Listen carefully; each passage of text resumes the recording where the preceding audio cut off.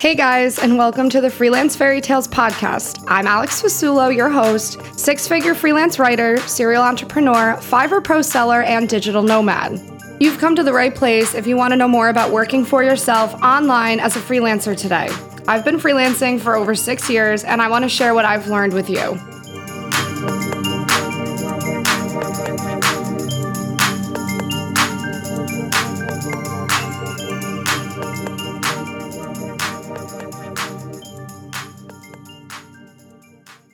Welcome back to the Freelance Fairy Tales podcast, where we chat all things remote work, freelancing, mindset, and financial freedom.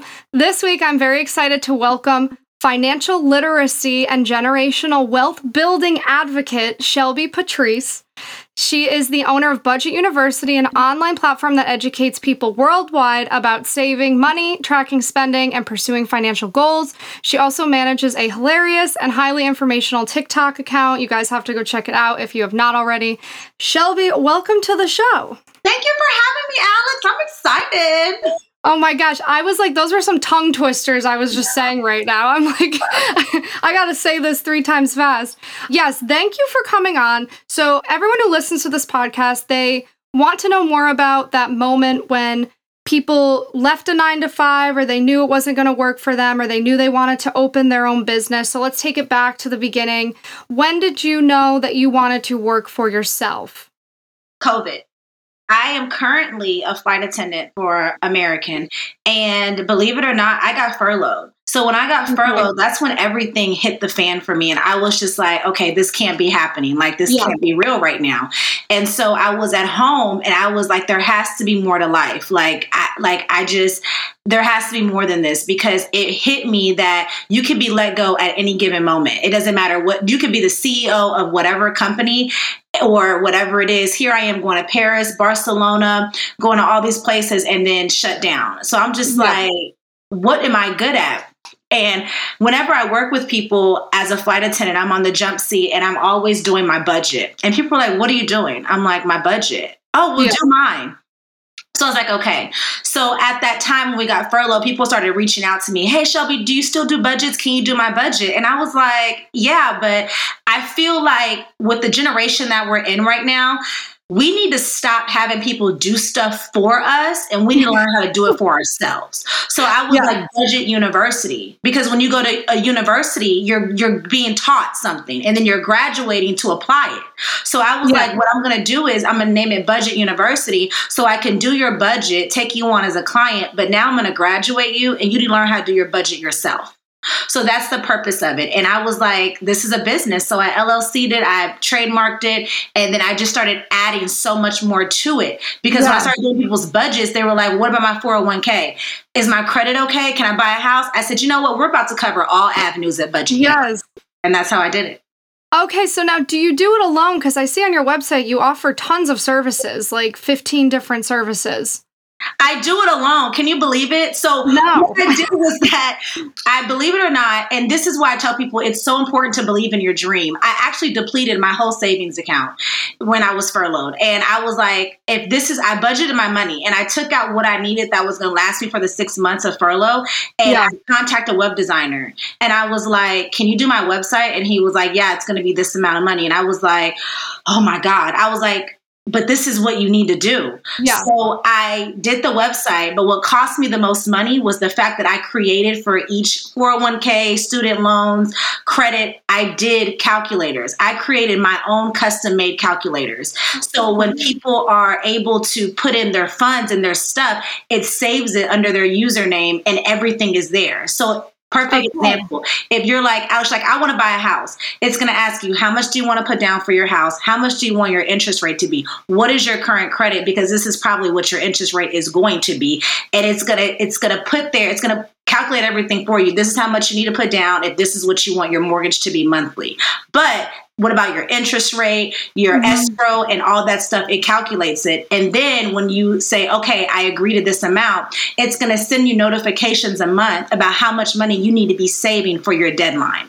So it's also going to ask you, when is your deadline? July of 2022. So it's going to say you need to be saving $2,446 every month for you to have your house in July 2022. So it holds you accountable. That's amazing. Did you always have like an entrepreneurial feel to you? Did it kind of make sense when it all came together?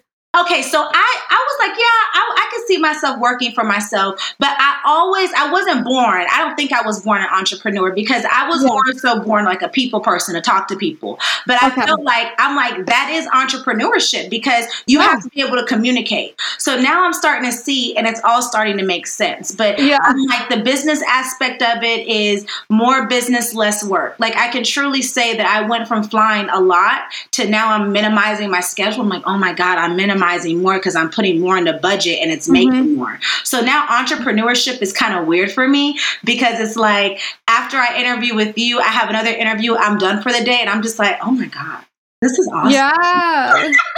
I love that. Okay, so you kind of phased into it almost while you still had another job on the back burner.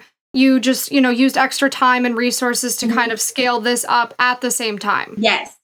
Okay, I love that because a lot of people will say to me, they're like, I'm too scared to just quit cold turkey and dive into all this. And I always say to them, you guys, you don't have to do it that dramatically. Right. Like you can make the time. Did you find were you working really late hours and stuff to kind of manage both at the same time? Yes, because with being a flight attendant, you get delays and you get, it's so much stuff. And I'm just like, oh my gosh. And so I'm taking my computer with me and then I could be on the computer. The next thing you know, it's like, hey, flight's delayed, or hey, we have to have an emergency landing, or hey, we're going to have to divert. And I'm just like, in the middle of something. And then I get 8 hours of sleep behind the door, but I'm like, I really have to finish up typing this stuff for budget. So I was like, you need time management. And that's another thing. Like you said, you can't just cut cold turkey. You have to have time management. And that's where it comes in at. If you have your 9 to 5, cool, but make sure you time out your stuff. If I'm going to get home by 6 o'clock, I'm going to eat dinner. I need at least 2 or 3 more hours to work on my business. And that's where the time management came out. Like I've sacrificed. I don't go out on my layovers anymore. I'm literally in front of the computer just doing what I have to do for budget. And it's like, I try and make that sound nicer to people because they will say well, I don't want to sacrifice my dinner. I don't want to do all this stuff. And I'm like, you guys, I don't know what to tell you then because some part of this is sacrifice. I don't know. Yeah. Did you say an emergency landing? Because that's my literal worst nightmare, by the way. Yeah, it could be emergency landings can come from anything. Like I've had it due to a fact of it being a medical. You know what I'm saying? Okay. It could just be like someone is just super sick and throwing up, and I'm like, okay, let's just go ahead and land, get them off. So it could be that way. But God willing, and thank God, I've never had something like mechanical. It's been someone being sick. Yeah, oh my God, me and flying, I fly, but I hear that when people are like, I'm a flight attendant, I'm like, God bless you, because I could not do that. That's... You gotta get you some Dream Water, girl, or some melatonin. Dream Water is a little bottle, and you take it, I don't know what's in it, and people are knocked out. Okay, you know what? I might need to look into that because I'm an anxious mess anytime I get on an airplane for no reason. It doesn't even take off. And I'm like, we're screwed. I love on your TikTok, by the way, you do budget travel tips in some of your videos. So clever, so needed. I feel like that could almost be its own spin-off business for you, Budget University Travel Edition. I don't know, you guys go check out these videos. For anyone listening, a lot of people listen to this are digital nomads or whatever. What are a couple of your budgeted travel tips you would give to them? Rule number 1 that I tell people, go to the airport and book your ticket. And because especially with Spirit Airlines, it's super cheap. For example, I don't care. I am high maintenance, but my thing is when it comes to high maintenance, know where you're spending your money at. You know what I'm saying? Yeah. Assets versus liabilities. I'm just trying to get there in one piece. So I'm like, you know what? But you are going to get what you pay for. So perfect example. I live in Dallas area. Dallas to Vegas. It cost us $46 round trip when we bought our ticket from the airport. Oh my God. I walked in there and everybody else, I paid $300 for this ticket, honey. I'm $46. Just get me on here and I'm going by my business. Stuff like that. That's rule number 1. Buy your ticket there. Rule number 2 is do your homework. When you are traveling, does this place offer free breakfast? Because if you think about it, I'm a free breakfast girl. You're going to have yogurts, bagels, toast, jelly, all that stuff, apples, fruit. Take that to your room, and that could be like your lunch snack. So now you didn't save money on breakfast and lunch, and all you have to do is buy dinner or midnight snacks or something. So I always go with free breakfast at hotels because I load up. Breakfast, you can have breakfast at 9, 10 o'clock in the morning, and you're good till 3, 4 o'clock. Yeah. I always say that, especially with tours, put that apple in your purse, put those bag of chips in your purse, eat it, and go about your business, and you didn't save money. Another thing is that people are like, oh, but I want to do a tour. I want to do a tour. Sign up for group tours. Get other people. If you hear, be a people person. One time we were in LA, we wanted to do that Hollywood tour. So we were like, okay, cool. So me and my sister found another couple in front of us, and they were doing it too. And we were like, do you just want to all go our tickets together and just do like the party of 4? And we all saved like $15 because we did it all together. So it's just important to just do your homework, do your research. Groupon is your best friend. The Travelocity app is your best friend. See what discounts are in there. You literally never know, and always do it in advance. And that's what I tell people. Look it up. What discount codes are available? What coupons are available? And go from there. I know. I think people today get almost kind of brainwashed from social media because they think like if they travel, it's supposed to be this amazing, luxurious, Instagrammable experience, where I've had plenty of travel experiences that are anything but glamorous. Pretty much most of them. That's kind of what I love about them, though. Yeah. So, like, that's a great tip. Like, just stock up on food. Who cares if someone sees you, like, running to your room with bagels in your purse? Like, do it. Like... We all need nourishment. Like, you don't need to be embarrassed. Yeah. All right. So let's dive into, I really want to talk to you about financial literacy and generational wealth, because these are spicy, hot topics today that I think should be talked about. Definitely. So we'll start off with the generational wealth one. Side note, I saw you post about Airbnb as a means to create passive income for people. Are you hot on the Airbnb train? So I'm hot on the Airbnb train, but I have actually laid low on it because I would say, hit the jackpot. I live in a house. I have my own house. And so I Airbnb'd a room out to a young lady that is a nurse. And she was out here where COVID hit. So she was like, can I stay longer? So she booked the Airbnb out for like 4 months because she's a traveler and her contract extended. So I was like, you know what? Perfect. And we get along great. I'm working, she works, and that's it. But I tell people all the time, if you are comfortable with it and you have it, do it. And, it was a lot of backlash that came with that post. So perfect opportunity to clear it up. A lot of people don't know, but you're a witness. TikTok only gives you a maximum amount of time to write, to say what you have to say. So it was very vague, but the key words is in the post was to do your research and make sure that the Airbnb rents out to corporate leasing if it is not your own real estate property. If it is your own real estate property, make sure you read your HOA contract. And that's a different story. But if they do lease out to corporate leases, make sure it's a corporate lease. If the company says they do not do corporate leasings, then you're not going to do it. And you're going to go to someone that does. And there is a whole website on there. I believe it's called Blue Corporate Leasing, which gives you a list of cities and states on who does the corporate leasings and what buildings. And it could be amazing. I tell people, you're a photographer, event owner, do the space. I know people that are chefs here in Dallas, and that you book them through Airbnb and they cook for you and they have the whole 9 yards. And I think it's amazing.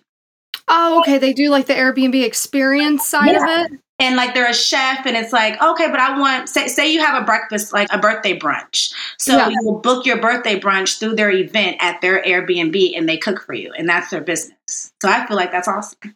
That is awesome. Yeah, I just started to Airbnb my house because I travel around so much, and I got destroyed in the comment section when I posted it, saying that by me Airbnbing, I'm displacing people. What is your take on that side of Airbnb where people are saying it's making it harder for other people to buy homes? How do you feel about that? I feel like people need to do their research because that's not true. As a homeowner, and you're a homeowner as well, the process is your underwriter will call you and ask you questions to get your debt to income ratio. If you do the math correctly, and you can correct me if I'm wrong, Alex, but if I do the math correctly and my underwriter asks me, how much is your rent? I'm going to tell them I don't have rent because I don't. Right. I Airbnb from Shelby or I Airbnb from Alex. So technically I don't have rent and I didn't sign a contract. So my debt to income ratio has now gone down. Mm-hmm. So now I'm not displacing anyone. I'm actually helping you become a better homeowner and get a better interest rate because you don't have rent. Yeah, I mean, right. Like, I just, yeah, when people started flipping out at me about that, I was like, okay, hang on a second here. Like, don't we all want women to own more stuff? I mean, don't we want. You would think, and if Airbnb was so illegal and it was so negative, it would not still be running today. Right. And it's so crazy because people are like, well, you're Xing out the hotel industry. No, because Airbnb is just cheaper. When you go out of town and you travel out of town, Madrid has beautiful Airbnbs. Paris has gorgeous Airbnbs. Mhm. That's what people do, and it's real estate. But if I'm also knocking that out, you should also be upset with the people that are flipping homes as well, because they're buying these homes for $50,000 that are now turned into $200,000 homes. So you should also be upset with the flippers because you have turned a $50,000 house into a $200,000 property. But now you're telling me that someone could have got this $50,000 property and lived there, but I fixed it up. So you should be mad at those individuals as well, raising the price market in the neighborhood. Totally. And I'm like, you also should be mad at your local government officials who have, there's particular areas in our country where it's, they've dropped the ball more than in other areas. So I'm like, go take it up with them and flip out at them that they haven't handled the housing crisis, displaced people properly. Yeah, no, I was just sitting there like, oh God, like, should I not post this stuff anymore? Because people are angry at me. They keep writing like, landlordship is not a vibe. That's what they keep writing under it. It is a vibe because that creates generational wealth, which goes to your next topic. And people don't understand that because I am a witness of generational wealth. I am a living testimony of generational wealth. My grandmother had properties. My family had properties. We had a street named after my great grandfather. Nice. That's just how it is. Generational wealth is property. It's the easiest way. I bought my home for $192. It's now $307. So now I'm sitting on $100,000 in equity plus. That is generational wealth, because whether I wanted to refinance my house, refinance it, use that money, go buy another property, run it out to some students here in Dallas, I'm creating generational wealth in avenues because I'm having properties in my name. But what people don't understand is that it's landlordship and being a homeowner and real estate is the easiest way to accumulate wealth. Mm-hmm. And that's how it is. But, it goes into financial literacy because unfortunately we go to neighborhoods that are not as financial literate when it comes to things. So what happens is that we see neighborhoods that are close to places like in Miami, Florida, where I was born and raised, over near South Beach. So what we do is that we knock on their doors and tell them, hey, I'll give you $150,000 cash right now for your house. That person that is not financially literate is going to say, oh, okay, I'll pack up today. No, sweetheart, you didn't even know that you could literally probably get $700,000 for this house. So it comes into financial literacy, and those are the individuals that we should be upset with. Mm-hmm. So that's this is a topic. I always have to be careful how deep I go down this rabbit hole. But why do you think it is that there are certain regions, cities, whatever, where financial literacy education is withheld from different groups? Why do you think that's being done? I know this is a spicy topic, but it's spicy, but I'm very real and I'm very honest. That's why this is so passionate to me. As for me in the African American community, it honestly goes back into slavery. So what you have is, back in the days, everything was divided up. You don't want Black. They didn't want African Americans to read. Certain people can't do this. Certain people can't do that. Yeah. So as we go through, it's generations. You see what I'm saying? So now that it's through generations, it's one of those things where it's like, okay, so, but I want to learn. Okay, great. So since you want to learn, this is what you have to do. But now with certain individuals being up the ladder more and other individuals are not, the ones that are not as up the ladder have to go back, and it's like you have a torch. So I have to go back and make sure that my cousins, my greats, my great-great-greats have everything situated. So now I can go up the ladder and break the generational curse. Now, it's blocked in areas and neighborhoods, and I blame it on this is my opinion, I blame it on the school systems. We teach everything but financial literacy. We teach everything but education. Granted, everybody's like, but it's Googleable, but it's Googleable. It's not as Googleable because there's still words that need to be broken down. People don't know what an interest rate is. People don't know what a homestead exemption is. So now we have to take it all the way back to another level and start feeding people those definitions and giving them reasons on what it is. If this was taught into the school system, individuals in different tax brackets would now have something in common to talk about. And when we talk about it, if I talk to you about it and you talk to me about it, you're going to give me insight and I'm going to give you insight, and then we're going to put our insight together. And that meshes right there, the diversity. I absolutely agree. It's at the school level, and any teachers listening to this, I'm not hating on teachers. I'm talking about the education system, not the teachers who are being worked very hard. Do you think, a solution to this problem that clearly is much bigger than one or two people can fix? What do you think of the movement of people homeschooling their kids today? I love it. Yeah. I love it. I was homeschooled for a year before, and I love it because homeschooling is, I'm big on knowledge. Your parents or whomever is homeschooling you is going to teach you what you need to know on top of the curriculum, which is important. And I say right now, the school system is based on state test. Whatever state test it is. When I was growing up, it was the FCAT, the Florida Comprehensive Assessment Test, whatever it was called. That's all that we learned about was the FCAT. It was nothing else, nothing more. So they're not going to teach you how to fix a tire, what a credit score is. So for me, that's what's important. Yeah, and I'm like, I always sit here, I'm so annoying to get dinner with because this is the stuff I talk about all the time. I don't talk about hair and nails. I'm like, let's talk about taking down the school system.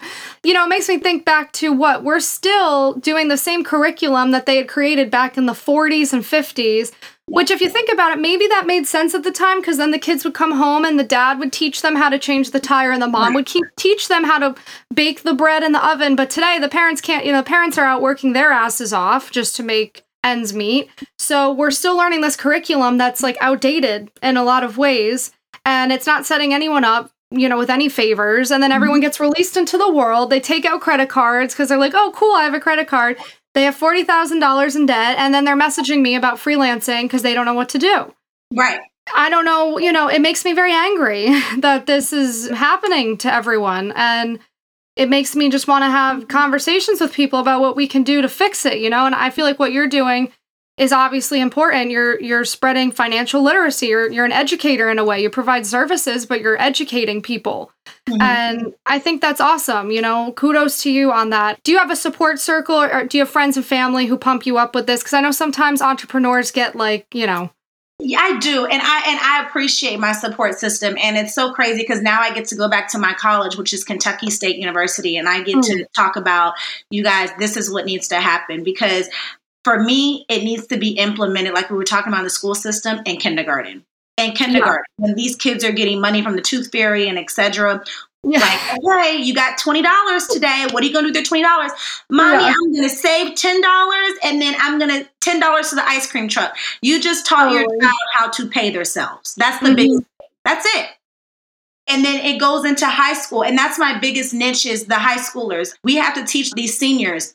All right. Because that's when you start getting those credit cards, girl, in the mail. Yeah. Got 10,000. And, we have to teach these kids simple things like, all right, you're going to school. It's $20,000 for the semester. Don't pull out $40,000 for the semester so you can get a refund check. Stop it.